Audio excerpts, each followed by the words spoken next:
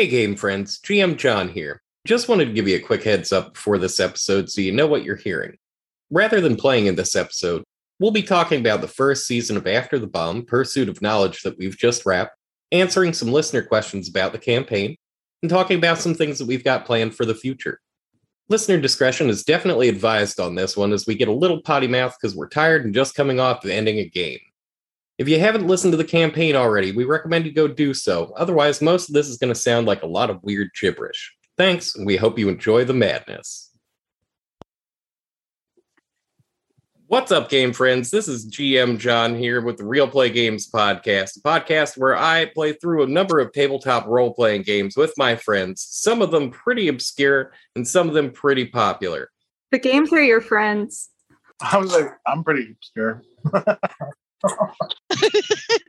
See which one of us is popular. All right. If it's a choice, yeah. Sorry. I'm sorry, I couldn't help myself. I could see we were having the same thought. Oh, as soon as I started speaking and saw your face, I knew you were thinking the same thing. Rue too, and you started laughing. I was like, I'm going to be cutting so much out of this episode. Crap. We're just high on the success of surviving a campaign. Yeah, no kidding. And All maybe right. some catnip. Yeah. What's up, game friends? Welcome to the Real Play Games podcast, a podcast where I, your GM John, talk to my friends about what? Why are you laughing? You're doing so good. I'm purposefully not making eye contact. I know. It's like we need to turn our camera off. I don't know what's wrong. All right, I'm going to do this one more time, and we're using this take regardless. Well, I'm going to cover my mouth so I don't. I'm just going to hear. You don't have to see me. Welcome, game friends, to the Real Play Games podcast, a podcast where I, your game master John, talk with my friends about an RPG that we just played. If you're catching this episode right now, go back and listen to the past 10 episodes before this one, because otherwise this one's just going to suck and sound like super narcissism. With me today, as always, are going to be my friends. We're going to go ahead and start with Rue. I'm Rue. I played Blamoon, the wet-furred cat man with the cat plan and addicted to catnip. Shooting from the cat hip. I am Obi. I've been playing Arlo Diggs, honey badger with strong family ties. Well, I mean, he's one less now, but oh no, that's horrible. Jesus. Wow, yeah. Spoilers. Again, if this is your first episode, you've made a horrible mistake. Go back 10 episodes before this one and start there instead, I beg of you. I'm Ames. I play Dr. Baranosi, who recently got her very nice promotion in the Academic Underground. A Black Mirror mechanic, now working on a doctorate in Lancaster. Ooh, so fancy with the doctorate. I know. I loved the emphasis on it. Doctor? Bara is very proud. Oh, yeah. I mean, and especially because it's entirely merit-based. And I'm Harm. I play Liblet Thumblejump, a frack rat chimera. She's naive to a fault and occasionally actually helpful. And we just finished recording the first season of After the Bomb, Pursuit of Knowledge. After the Bomb is a role-playing game from Palladium Books that is set in a post-apocalyptic sapient animal future. If you're interested in After the Bomb, the role-playing game, or the rest of the Palladium's megaverse of role-playing games, you can feel free to check them out at www.palladiumbooks.com. Folks, how does it feel to survive yet another campaign of mine, the first one we've recorded? I'm going to miss Liblet. Fly was such a nice outlet for me. It was so much fun. I'm surprised. I was probably the most reluctant one to play After the Bomb. It just didn't strike my fancy that much. So I probably was the one who was least excited and least interested. And it very quickly became like what I looked forward to. Like I'd be like, this weekend we get to record. So that was really nice. And it was kind of nice having the recording as an onus for us to actually get together and play. You know, I wasn't as likely to blow it off because I had had a bad week or something like I would normally. Deadlines help. True. So true. I found it really interesting this time playing. I generally don't ever play a leader or leader type. So having people look to Bara was definitely different for me and fun. What about playing like the strong Giantly character? crazy strong character? Yeah, because you've totally not done that. That is now my favorite thing to do in the world. And that this might become a new norm. Give me access to Chukka airplanes. I'm happy. Lifting cars up. Just carrying that car was a feat. And I think Jack not name, Jack job. I thought that whole first insect encounter really kind of set the tone, which was nice. I think the tone was set even just with the dogs, because you were ready to murk them completely. Bara was so different from any of the other characters you played, because she was kind of cold and calculating and distant, and it was really cool to see. Makes me think I probably need to change her character sheet. I don't know that she qualifies as scrupulous anymore. Yeah, there was a little bit of it. I think she's unprincipled at this point. Certain. She gave her word and she kept it. Her word just sometimes was offering meat and blood. From what I saw of the scruples of the academic underground, I think she's scrupulous as hell. I mean, they don't believe in cannibalism, but they're okay with feeding people to animals. Like, that's fine. You're scrupulous. Those are her scruples. And now, when you were originally making your characters, like what was in your minds when you were making them up? I know everybody rolled for their education level randomly, but a couple of you kind of built it out. And then, of course, there's Harm. I rolled everything randomly. I felt like as I was rolling my character, I was like, she's such a Mary Sue. Like, I'm special looking and I'm clumsy. And like, oh no.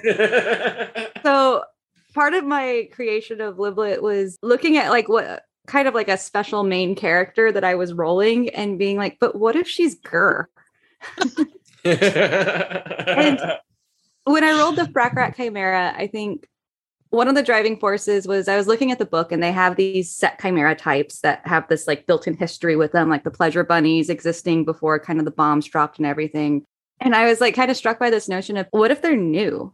Like a new species, because those have been popping up. And so when I took that with this concept of a character that's kind of got like the Mary Sue qualities built in from what I had randomly rolled, because I went random for everything I could, I was like, well, that's kind of fun. It's fun and so everything about Liblet was kind of centered around her species being new and this like quest for a home, which I thought was just super adorable. And I don't know. She was so adorable as soon as I started creating her. I was like, she's so cute. I can't make her mean, because that's also kind of, I think, tropey is to have like the adorable like character that's like has a real hard line. Oh yeah, like Belcar Bitterleaf or something like that, like the tiny asshole. Yeah, and I was like, with the other characters that you guys were creating, you know, we had Arlo, who's like kind of cool and collected and that type of character, and we had, you know, Bly, who was also kind of like a main character with the way that like he's, you know, got the white fur and is, you know, on this like kind of quest from his people, and Bara, who's this smart, big, calculating character that I felt like having somebody that was a little less period would be fun to add to the group. So sorry, I kind of added a sandbag, but not at all. But it also didn't help that I just rolled poorly constantly. So that wasn't great. But yeah, that was my main inspiration for Liblet was I wanted to have something that was fun. And once I kind of locked into the concept of a new species, it all just kind of came out like, how would you fit into an existing society if you're a brand new species that doesn't know anything? And I thought the answer was you don't. You would be outsiders because you don't know anything. Like it's like letting a bunch of like toddlers loose in the world and expecting them to just naturally join society. And I didn't think that would happen. So I was like, they'll be thieves at first because you wouldn't know that you're not allowed to take stuff. But by the time you figure that out, you'd have this reputation. And how do you fight against that?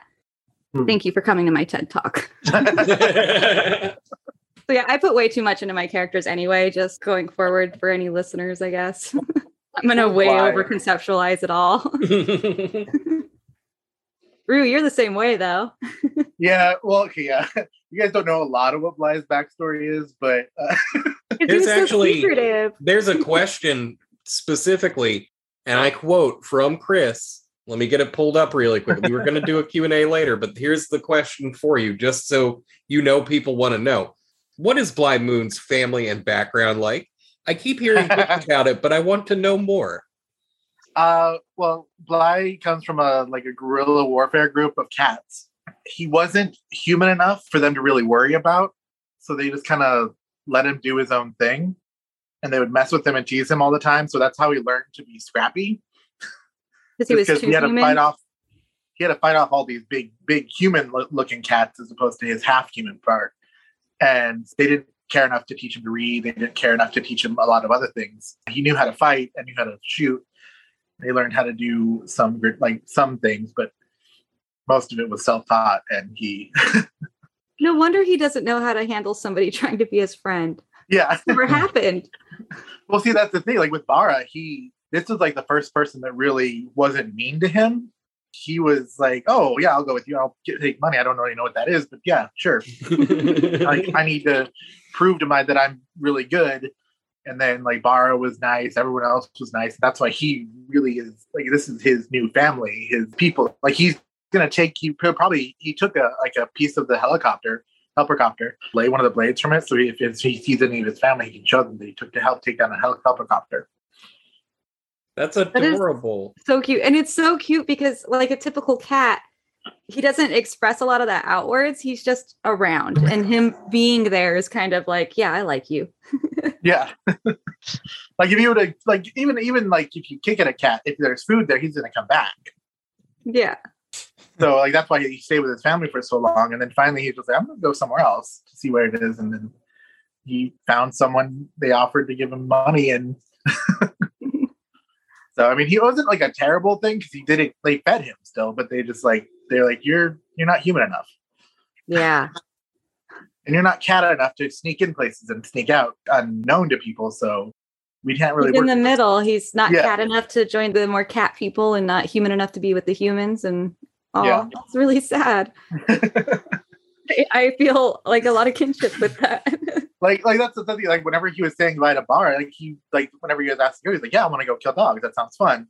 But he's like, I don't want to leave Bara. Bara's nice. And that's why I teared up a lot when I was giving her the radio, because he's like, this is my friend, my person that I know now. And they know how to get me. And that he really wanted to make sure Bara knew that he wasn't leaving her. He was going to be back. That felt so significant. And then when Bara would play the music for him, I was just like, oh my goodness. I had a hard time handling that one. Even I, and I would have to say, honestly, this is probably one of maybe 3 campaigns that I've run where I've actually had a super emotional response to the ending. Because, it's been 32 years. I've run a lot of stuff during that period of time, but this one got right underneath my skin for some reason. This one got me in the feel box. Every time I picture the game, it's an anime in my head. It just is. It's that type of artwork. And I just had such this clear image of Bara in this workshop, putting the helmet over the radio and turning it on, and Bly on the roof of a van, staring up at the stars, listening to it. And I was just like, oh my heart. Oh gosh. Maybe some fireflies blinking. We need to commission that. Yeah. I was like, that is so cute. Yeah, Bly's it's his family now. Even though I always said he was going to eat Liblet, he really wouldn't have. Yeah. What about Arlo? Because Arlo was a really interesting character. He didn't say a lot, but everything he did was so stylized in my head. Yeah. I guess he was a bit laconic, but I sometimes had to remind myself that he wasn't as unsociable as I am. And he could be friendly, but not a boisterous sort. When I would re-listen to some of the episodes to remember what had happened before we recorded again, it was always really fun to listen to Arlo because you wouldn't hear anything from him, and then you would just say something and it would crack me up. How is he so funny? He's just steps in to drop a line and then leaves. It was great. So is Bly planning on, is he going to go back to his family after he does the Dog Boys? Is he looking for more trophies to take back? What do you think would happen with that? I think he's going to go back to Bara. Bara's their mommy his now. Family, yeah, Bara. If he sees his family or hears his family is close, he might go see him. But they never really cared about him, so he doesn't really need to. He went out to prove himself, but he found a family instead, and so he doesn't need to go back to his family to prove himself. Oh, That is so cool. Just like quiet arc that was happening behind the scenes. I love it. Yeah, and I know it wasn't like out there, but I was just trying to like if you guys never really if you would have. I think it was shown more than told, with the whole radio thing, and he took care of Liblet. Yeah, like he always came up with like an excuse for it, but it kind of felt like he was justifying it because he didn't want to admit that he just didn't want Liblet to die. Yeah, and he only was I always can like, eat her. Yeah. Like you mastered the cat-like attitude, I think. Yeah, I tried. I thought of all my cats, growing up and now, and tried to vision a person like that. You did good. He was very cat-like in everything he did. I don't like you, but it's just a coincidence that I'm always in the same room as you. And he might start warming up to different species more now because, again, he grew up with all cats. Yeah. So that's why he was so weirded out by all these other creatures. And well, I mean, he got warm with Carlos Himbo. Cats and rabbits are pretty close, though. Cabot, man. Yeah. I'm telling you. I'm going to spring one on you guys at some point. It's going to be a real messed up mutant, too. Going to be able to jump to the moon. I also, now looking back, knowing what you were saying about Blymoon, it almost feels like his liaison with the Pleasure Bunny was almost like a subconscious test of the group. Yeah. Because they accepted it. They accepted him. There wasn't like, nothing was made of it. It almost feels like, looking back on it, that's kind of what he was doing, was making sure that, I don't know, they were trustable, that they weren't judgy, or, you know what I mean? Yeah. Now, he's a really good dancer. Who knew? He is an amazing dancer. I have to say that.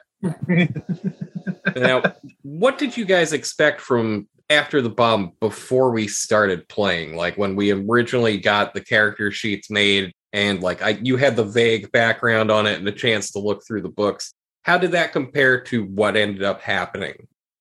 I had super low expectations, as I may have mentioned.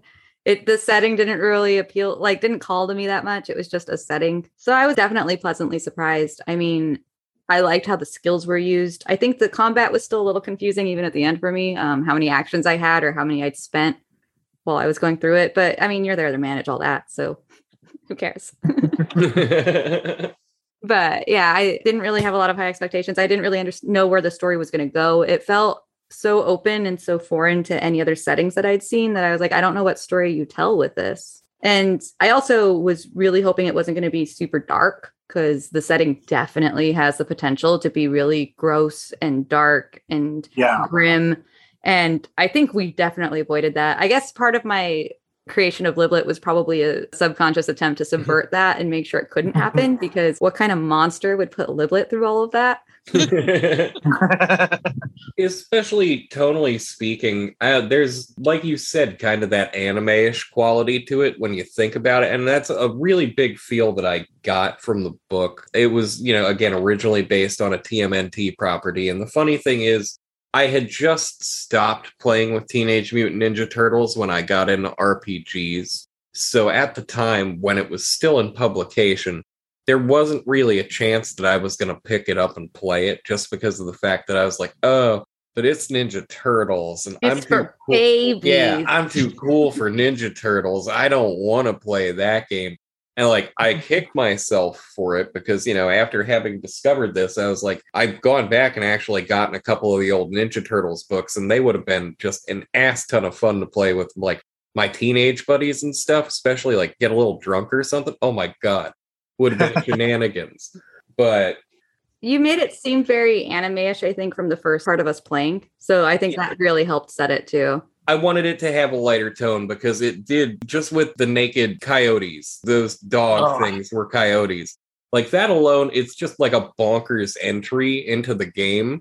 And so I wanted to kind of modulate that and be like, all right, not everything is this weird Cronenbergian body horror stuff. So. Which was great. I read this book I think, Ams, you might have read it, The Call, about the girl who's on crutches in a world where the Fae come back and take everybody on a hunt when they reach a certain age. Oh, gosh, years ago. Yeah.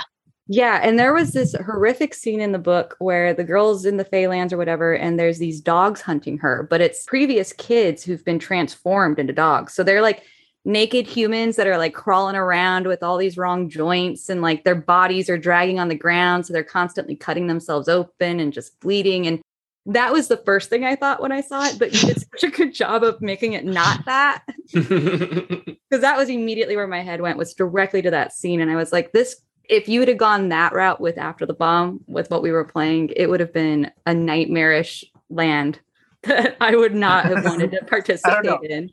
Those part human dragonflies that we made up. Yeah. Yeah, if anything, you guys came up with way worse stuff than I did over the course of this game. But all of that's potential in the book. True. Yeah, very true. So you kind of have to pick the tone you want. Yeah. But what about you guys? Did you have any expectations for it? Because I don't think anyone else has had even any real experience with Palladium other than the game we played with Cowgirl. Right. And that was only a couple of us. So That's kind of a one shot. yeah, that was a similar system. And I think Rue, I want to say we've tried one once before. We may have just made characters for it and never actually played it though. Was it an online thing we did? It might have been. I think though we did Rifts, which is an entirely different setting. That's like gods versus mice. You know, Rifts are like god level characters, and then these ones are definitely like. Yeah. I mean, I could probably fight Livlet. Bly was impervious to explosions. Like, you rolled so well through all of that. Bly thinks he's a god now. Yeah. It was interesting starting this one because, like you said, this isn't one that we've kind of ever done before. So it was very, like, I didn't really have an expectation going in because I didn't know what to expect. But I guess I did kind of expect more interspecies conflict. So I'm actually kind of glad that wasn't there because we all just kind of pulled together and were like, yeah, we're going to go explore these places because that's what we've been hired to do. And that's not a problem at all. It doesn't matter that you're a frack rat and two of us are carnivores. And I liked that it was hinted at in the universe. Like the whole prairie dogs are apparently at war with the cows. Like that kind of stuff was cool. But I did like that this game could easily become a very big metaphor for a lot of real world problems that I game to get away from. Yeah, the real world stuff is something I was thinking, especially this time, that other RPGs, it seems that there's the quest, you have steps, you're always going to fulfill the quest, whatever it is. But sometimes during this, I was thinking, I might actually have to make good decisions. Yeah. It's less of like a funnel towards the goal. Like it felt like any decision you make could knock you off the path. Yeah. Sometimes I had to say, I am speaking radio jargon. I don't know how to, but that's what my character is doing. Yeah, I mean, our radio etiquette was so sloppy. My grandpa's rolling right now. We've automatically been banned from the use of any ham radio in the United States because of this broadcast. We have to go like 3 miles out into the ocean if we want to use a radio ever again.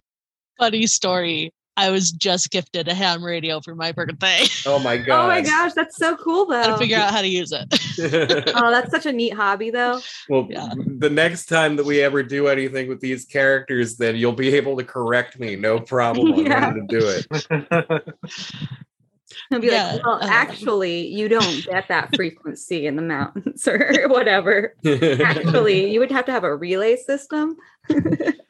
Talking about like the decisions to be made. Like I remember at the very beginning, it was, do you want to take this road or this road? And I'm like, wait, we get to choose? I don't know what to choose. I know I'm driving, but how am I supposed to choose? And us two couldn't help. Like 2 of us couldn't help because we had no idea what to do. Yeah.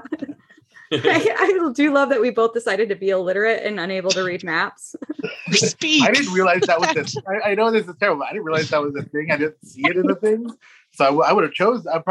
I'm happy I didn't choose literacy because it made a more interesting character, I think, for me. Yeah. Absolutely. Well, and here's Well, the and funny thing. That actually kind of ties into another question that somebody had sent in for us. The question was, it was from La La Valier, which, like, I think that's a lamp. My Love French it. sucks, but I think it's like the lamp. I'm not entirely sure. But their question was the plan to have the group head to a certain spot with priority, or was this more of an open-ended game? You're going to talk about how we went at it backwards? The goal Well, is not something we did, but It's partially my fault because they stressed to you, they're like, oh yeah, these people are missing and you're all not playing psychopaths. So naturally, like, you're probably going to head there first.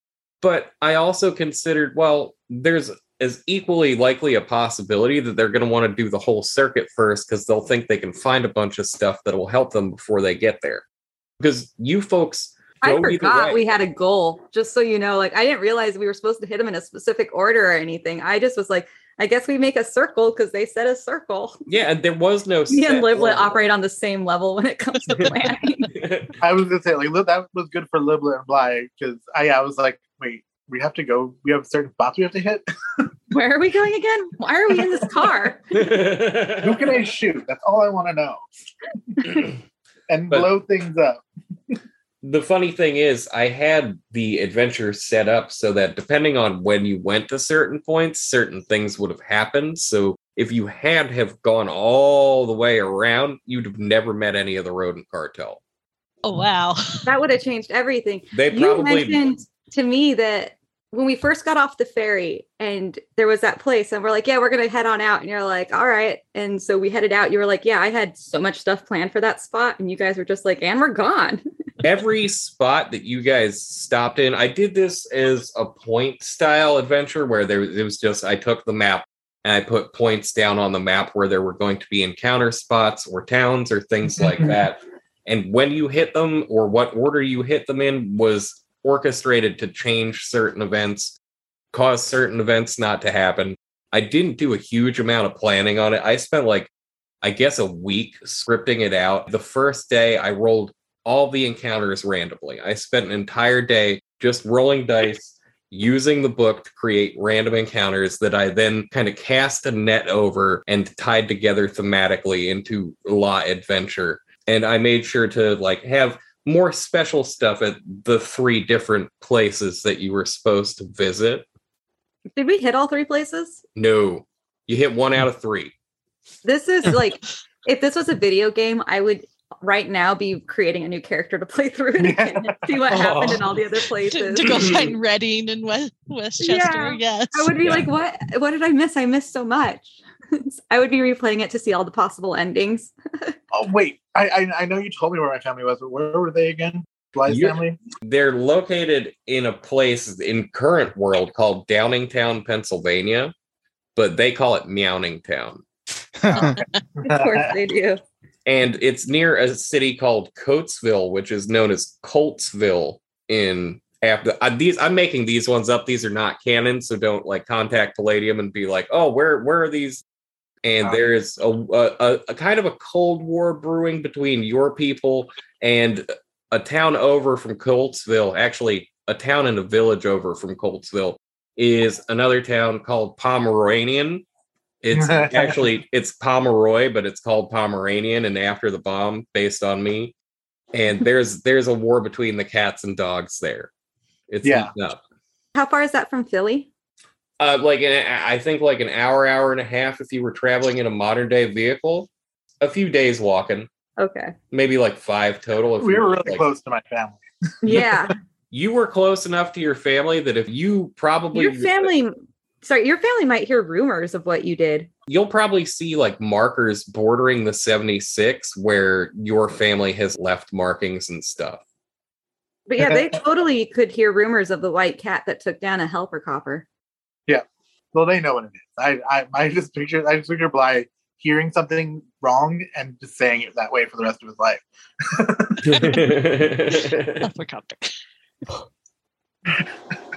But yeah, so there wasn't any point where I was trying to funnel you guys to a certain spot. I know that I've run a lot of adventures with you where there's always a main plan or a main storyline and you kind of follow that.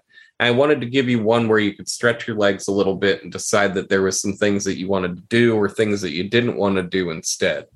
Yeah, I think it took us kind of a little bit to figure that out, but once we did, things ran a lot smoother. Yeah. Yeah. And we actually, so a couple of other people sent questions, which I was surprised about. It means people are listening. And that, of course, makes me feel wonderful. People actually sent in questions? Yeah, they sent in questions. Were they people we know? One of them is from our Patreon patron, our sole Patreon patron right now. But that actually, by the time this is being recorded, that could change. And we certainly hope it does. But that's I'd like to have more than one sugar daddy. So. Yeah. Give us those sweet bills if you want to keep getting this high quality content. Otherwise, I got to go get a real job. Call them, what should we call them? Pod parents? Podrents? Because they pay our bills. The question was, what was the motivation behind setting it Pennsylvania from them? It's really simple, honestly. I was looking at the map in the book where Cardania is set pretty much right below Pennsylvania. You've got the location of Philly, which is like this independent region. The Empire of Humanity is in upstate New York, but they've got New Kennel, which is like the top part of New Jersey.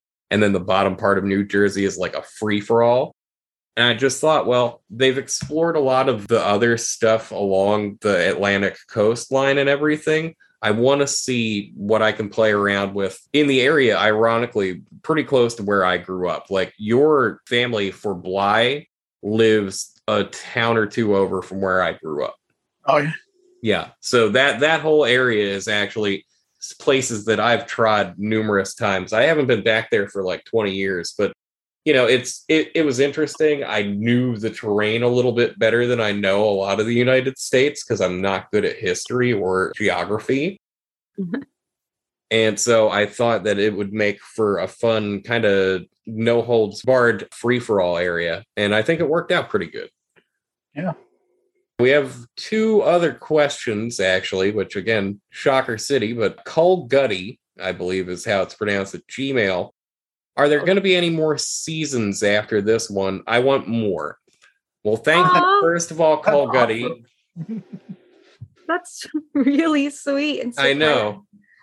Like, I would love to have more listening, right? Yeah.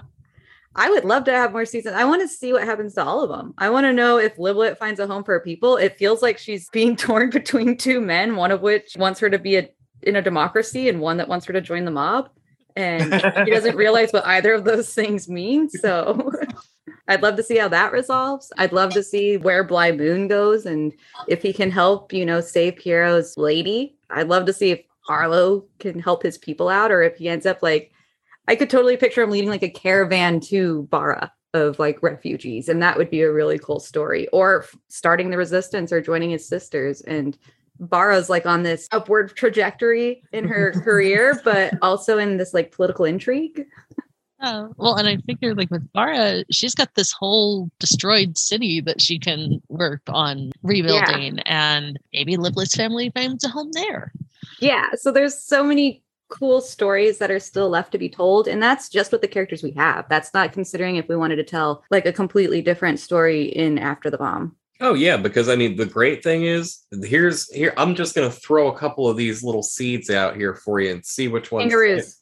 Yeah, Australia. We can figure out where the kangaroo genitals go. Are we really on the kangaroo genitals again? I had to bring it up. I knew you wouldn't. But yes, they have a book for Australia. Does it talk about kangaroos? Not their genitals. Does it mention whether they wear clothes? No, none of these books. Again, we talked about this one too. None of the books address whether or not Donald Duck in it is appropriate. I'm even worse than Livlet on taking things on tangents. I apologize. I just realized there's going to be a point in their journey that Bly isn't going to hear the radio anymore. Yeah, it's really sad for me. Oh no. Oh God, I just, again, in that anime. Like, but why? No. I picture him on the roof of a van in different settings, just like listening and then sadly setting it down. No. Why but hey, if she gets that radio tower going, they'll have a lot more range. Yeah, that's what he'll probably like. And just imagine that night he's listening and he hears it, the little crackle as it comes into hearing range, and he.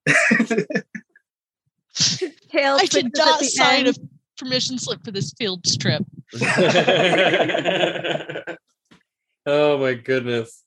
But yeah, Yeah. do you guys want to, like, what are your thoughts? Do you have stories you think you want to tell with this, or would you continue with the same characters?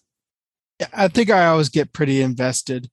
I don't like to just create somebody and then never come back to them. And that happens, but I always like to do more. Personally, especially with how everybody else feels. I mean, that's again why I keep calling it the first season or series. Because, like, again, if we're focusing on a certain character or pairing of characters, if we end up picking to do Bly and Liblet and their experience going to Philly before he splits off and goes with Piero to go try and help his old lady or anything like that, I'm more than happy to explore that. And it might mean that other people might have to make new characters for the ride, but I'll try and integrate them as much of a fun way as possible. So, Oh my gosh, I could be one of Arlo's sisters. Let me fight him. Let me at him, brother. Let me at him. That could be a lot of fun because it'd be fun to revisit each of them, but it would also be fun to play new characters in the setting. I'll play Still get Bar's to foil. interact. Bara's foil. He's there to sabotage your work, Bara. it's a workplace drama for a season. Yeah. Some petty workplace like issues. He jelloed my Batman. stuff again. It's my motorcycle, hands off. You moved my stapler. There's no cover report. Oh, goodness. Yeah, I feel like I left Liblet in the middle of starting some sort of war, or unleashing something bad. I mean, she brought I thought Rod Rodman was going to pull up and shoot.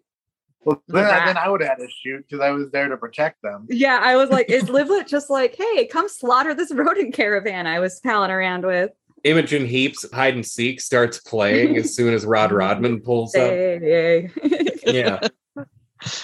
Just slow motion, people shooting each other. Yep. And we actually have one more. It's from let me be an old man and clean my glasses real quick for this one because it looked like a dirty word for a second and it's not. There's an extra letter here. Dorngus or Dorngus. Thanks for the fun adventure. Is there ever going to be a point where you do a show every week? Oh gosh. So that would be a lot. It'd be fun. I would. Yeah, it'd be fun. It would. I think one of the difficult parts is we all kind of have jobs and kids and lives and pets and stuff. So we're not able to dedicate full time to recording anything. We kind of do this in snatches on the weekend, which is a lot of fun because it's what we normally do because we like the game. But I think if we were to be doing it weekly, we would probably need more Patreons or something to help offset that because it would be a lot of work. And I guess I'm selfish because sometimes I would like to have a Saturday that's not a recording day. And if you have kids, you need a Saturday as well to be with your kids because you get 2 days that you get to see them the whole day. And so I would feel really rotten asking that of anybody else in the group because you guys have other friends and other things that you do. I'm sure I'm not the center of your world. So, I think that's where the main issue comes. What I probably could see with the way we're recording things currently and the way that we're trying to schedule it is maybe not the same show coming out every week, but there might come a time where we are able to have like 2 shows coming out. So, one might be the first and second week of the month, then the other show comes out the other 2 weeks. And that way we're able to constantly have cool stuff going out and people able to hear what we're doing. But that would probably come once we get more of a backlog going. We're trying. We're working towards it. It's the dream, but real life also gets in the way and people get sick or are tired or their kids get sick or tired or their dogs do or their cats. And we got to deal with that too. Yeah, 100%. And I mean, the thing is, this episode will probably be airing based on my calculations on November 19th. It's August 8th currently that we're recording this right now. So we're already working on having a backlog, but hopefully within the next couple of months, we can be 6, maybe 7 or 8 months backlogged out. And I think once we hit a certain point where we've got a backlog of like maybe a year or more, that's when we'll be able to start having stuff where we're like, okay, well, we'll be able to start popping out an extra episode every, make it an episode a week, but it'll be 2 different stories being told. So you'll be going back and forth between them. Yeah, and I think that's going to happen sooner than we expect. We're getting better at recording and faster at it and able to learning the tricks to not make John's life harder. Yeah. And I think we're also getting better about, I don't know, like I don't think our style of gaming has changed that much with it being recorded, other than I try not to curse as much because I don't want to make extra work or have to have like Harm uses really, really awful language in this. So please put on your headphones. Don't do children with this. But other than that, I don't think our style has changed. I think we've just gotten a little bit better about our timing and knowing when to kind of cut off an episode or knowing when to wrap for the night and that sort of thing. Yeah, agreed. I think we've also gotten better about being able to record multiple episodes because we just kind of go for 3 or 4 hours and that's able to be cut down. So that's helping too.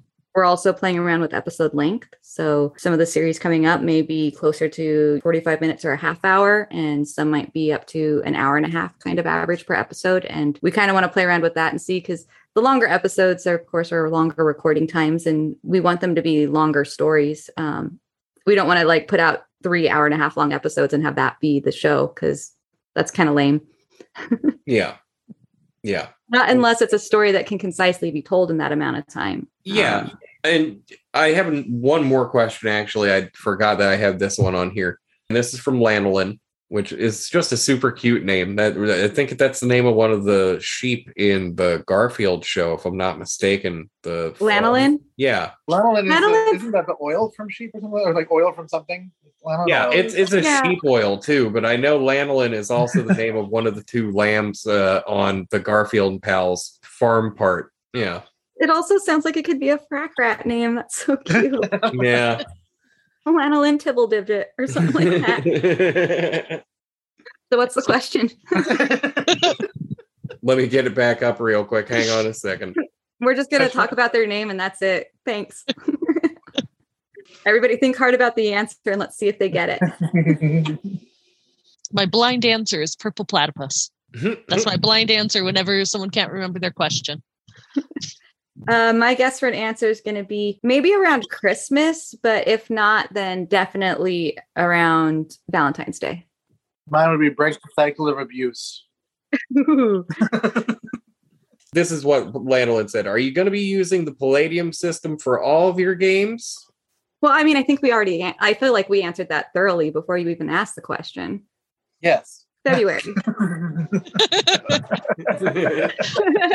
That's actually, that might not be too far off. No, actually, I might be accurate. We are currently recording another Palladium game, a very different one. Gosh, I don't know how much to give away.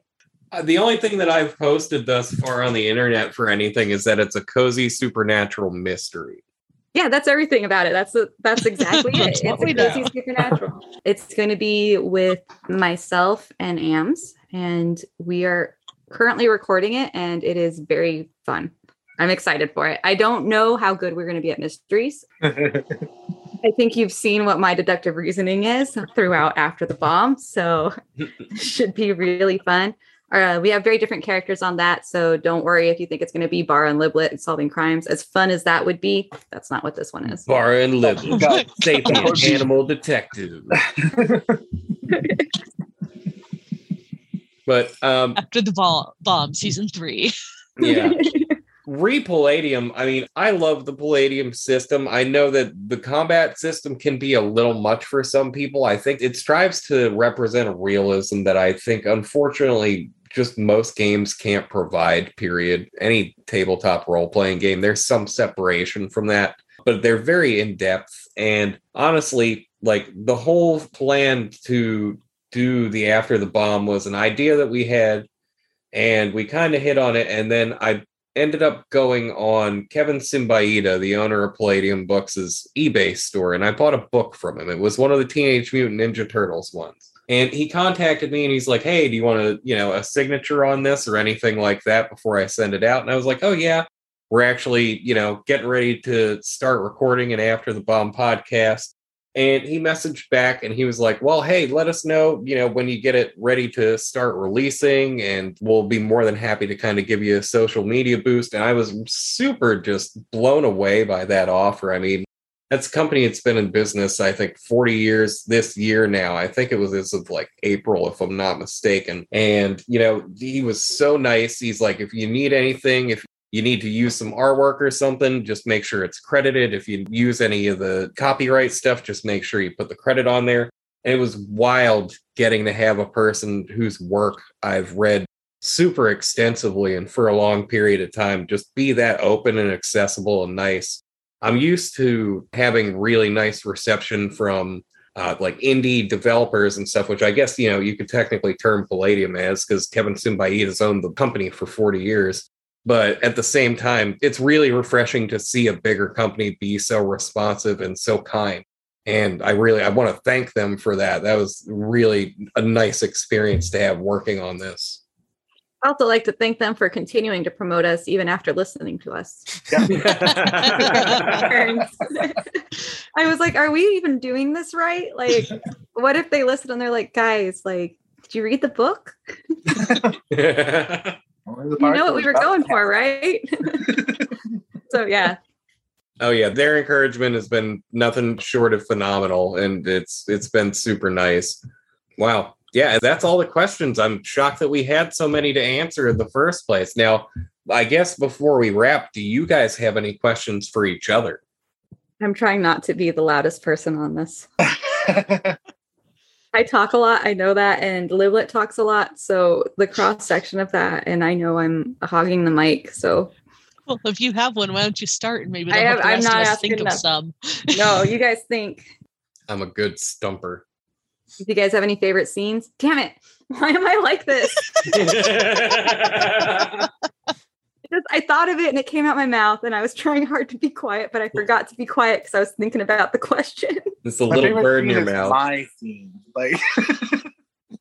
What were you saying? My favorite scene is the one where I was blown out of the clock tower. That's literally my favorite. I just picture the anime. You know how the anime is just like splayed out and just spinning. I just picture that as him. Picking favorites hard. You got a list of it? Which ones are coming to mind first? I personally still remember the one where where Bara was like, "Oh, I can pick up a car." I had to ask you first. I was like, "How heavy is a car?" I really loved the scene where Bara was like, "If they don't like academics, then they don't deserve academic benefits."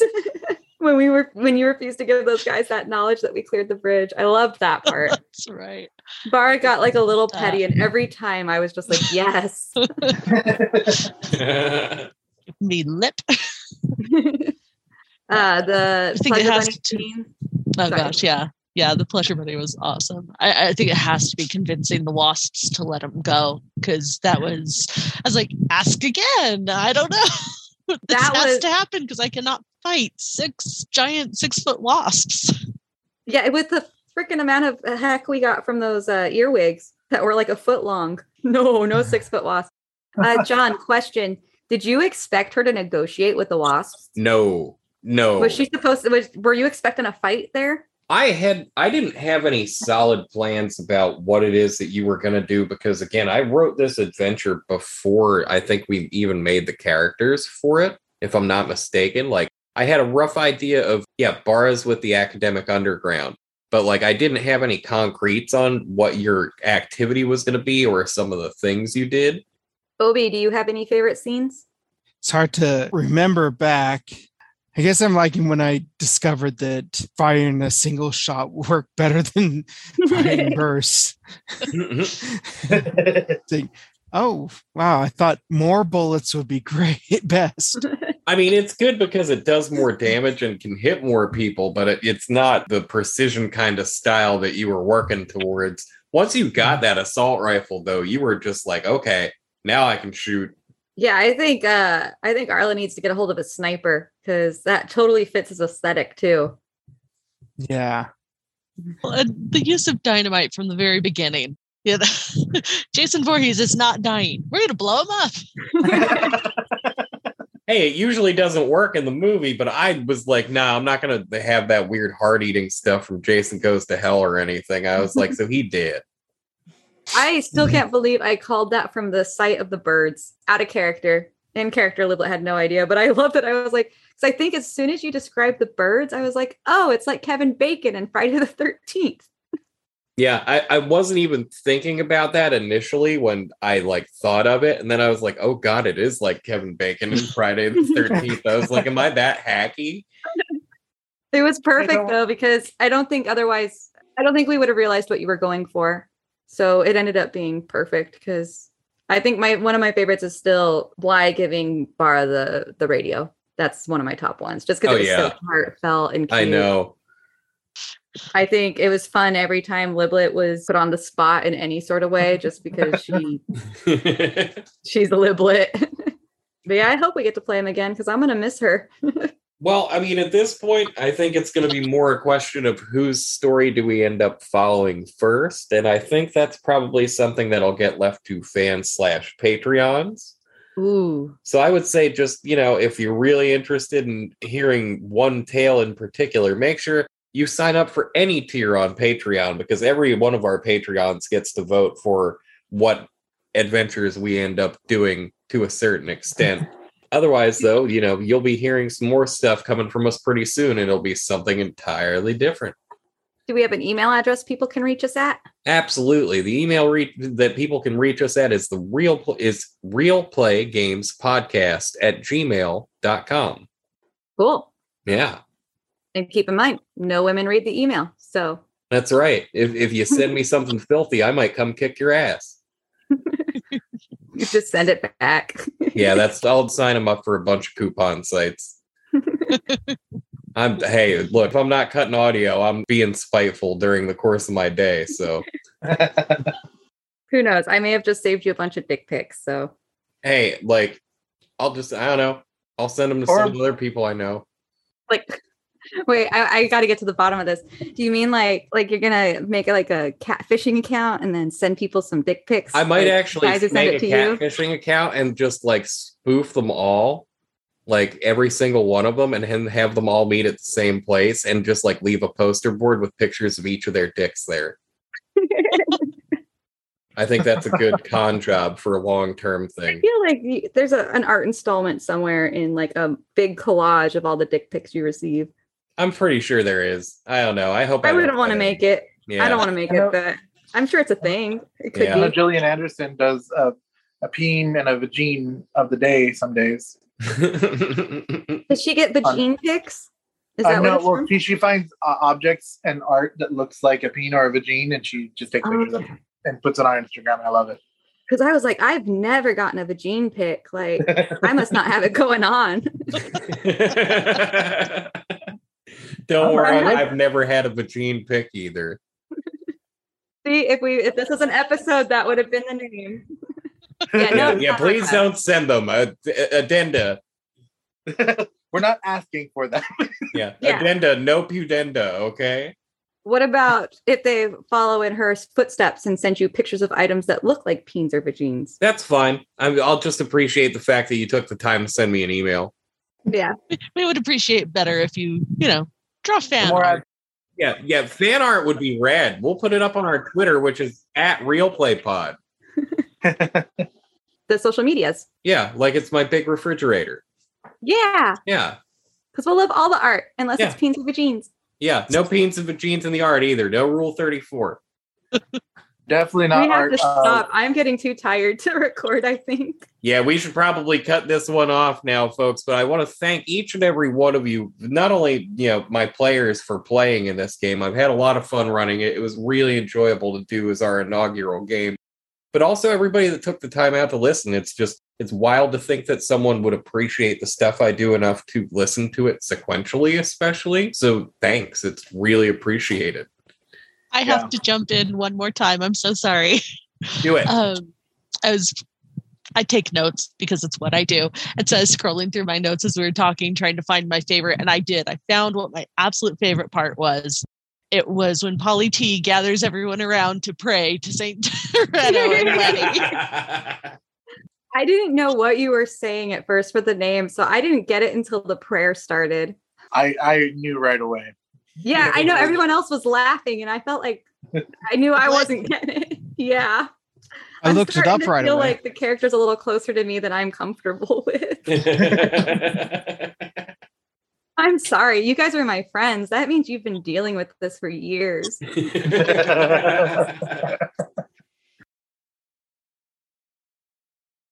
After the Bomb RPG and Megaverse are copyright and registered trademarks of Palladium Books and used with permission. If you'd like to find out more about the After the Bomb RPG or any of Palladium's Megaverse role-playing games, you can find them at www.palladiumbooks.com. We here at the Real Play Games podcast would also like to take a moment to thank Kevin Simbaida and everybody at Palladium Books for their encouragement, support, and willingness to give our little show a shout-out. It's very much appreciated, and we can only hope that you'll enjoy some of the other Palladium offerings we have to come in the future just as much, if not more so. Thanks again to Rally of the Forums of the Megaverse for inspiration and additional concepts. If you'd like to contact us at the pod, feel free to drop an email at realplaygamespodcast@gmail.com or find us on Twitter at realplaypod. If you'd like to help support the show and get access to earlier episode releases, vote on future campaigns, and enjoy other fun goodies, please stop by our Patreon page at patreon.com/realplaygamespod. We also want to thank you listeners just for taking the time out to listen to this. It really means the world to us, and quite frankly, nobody on this podcast ever expected anyone to listen to it besides ourselves. So at this point, we hope you take care of yourselves until we see you again with new characters and a new story.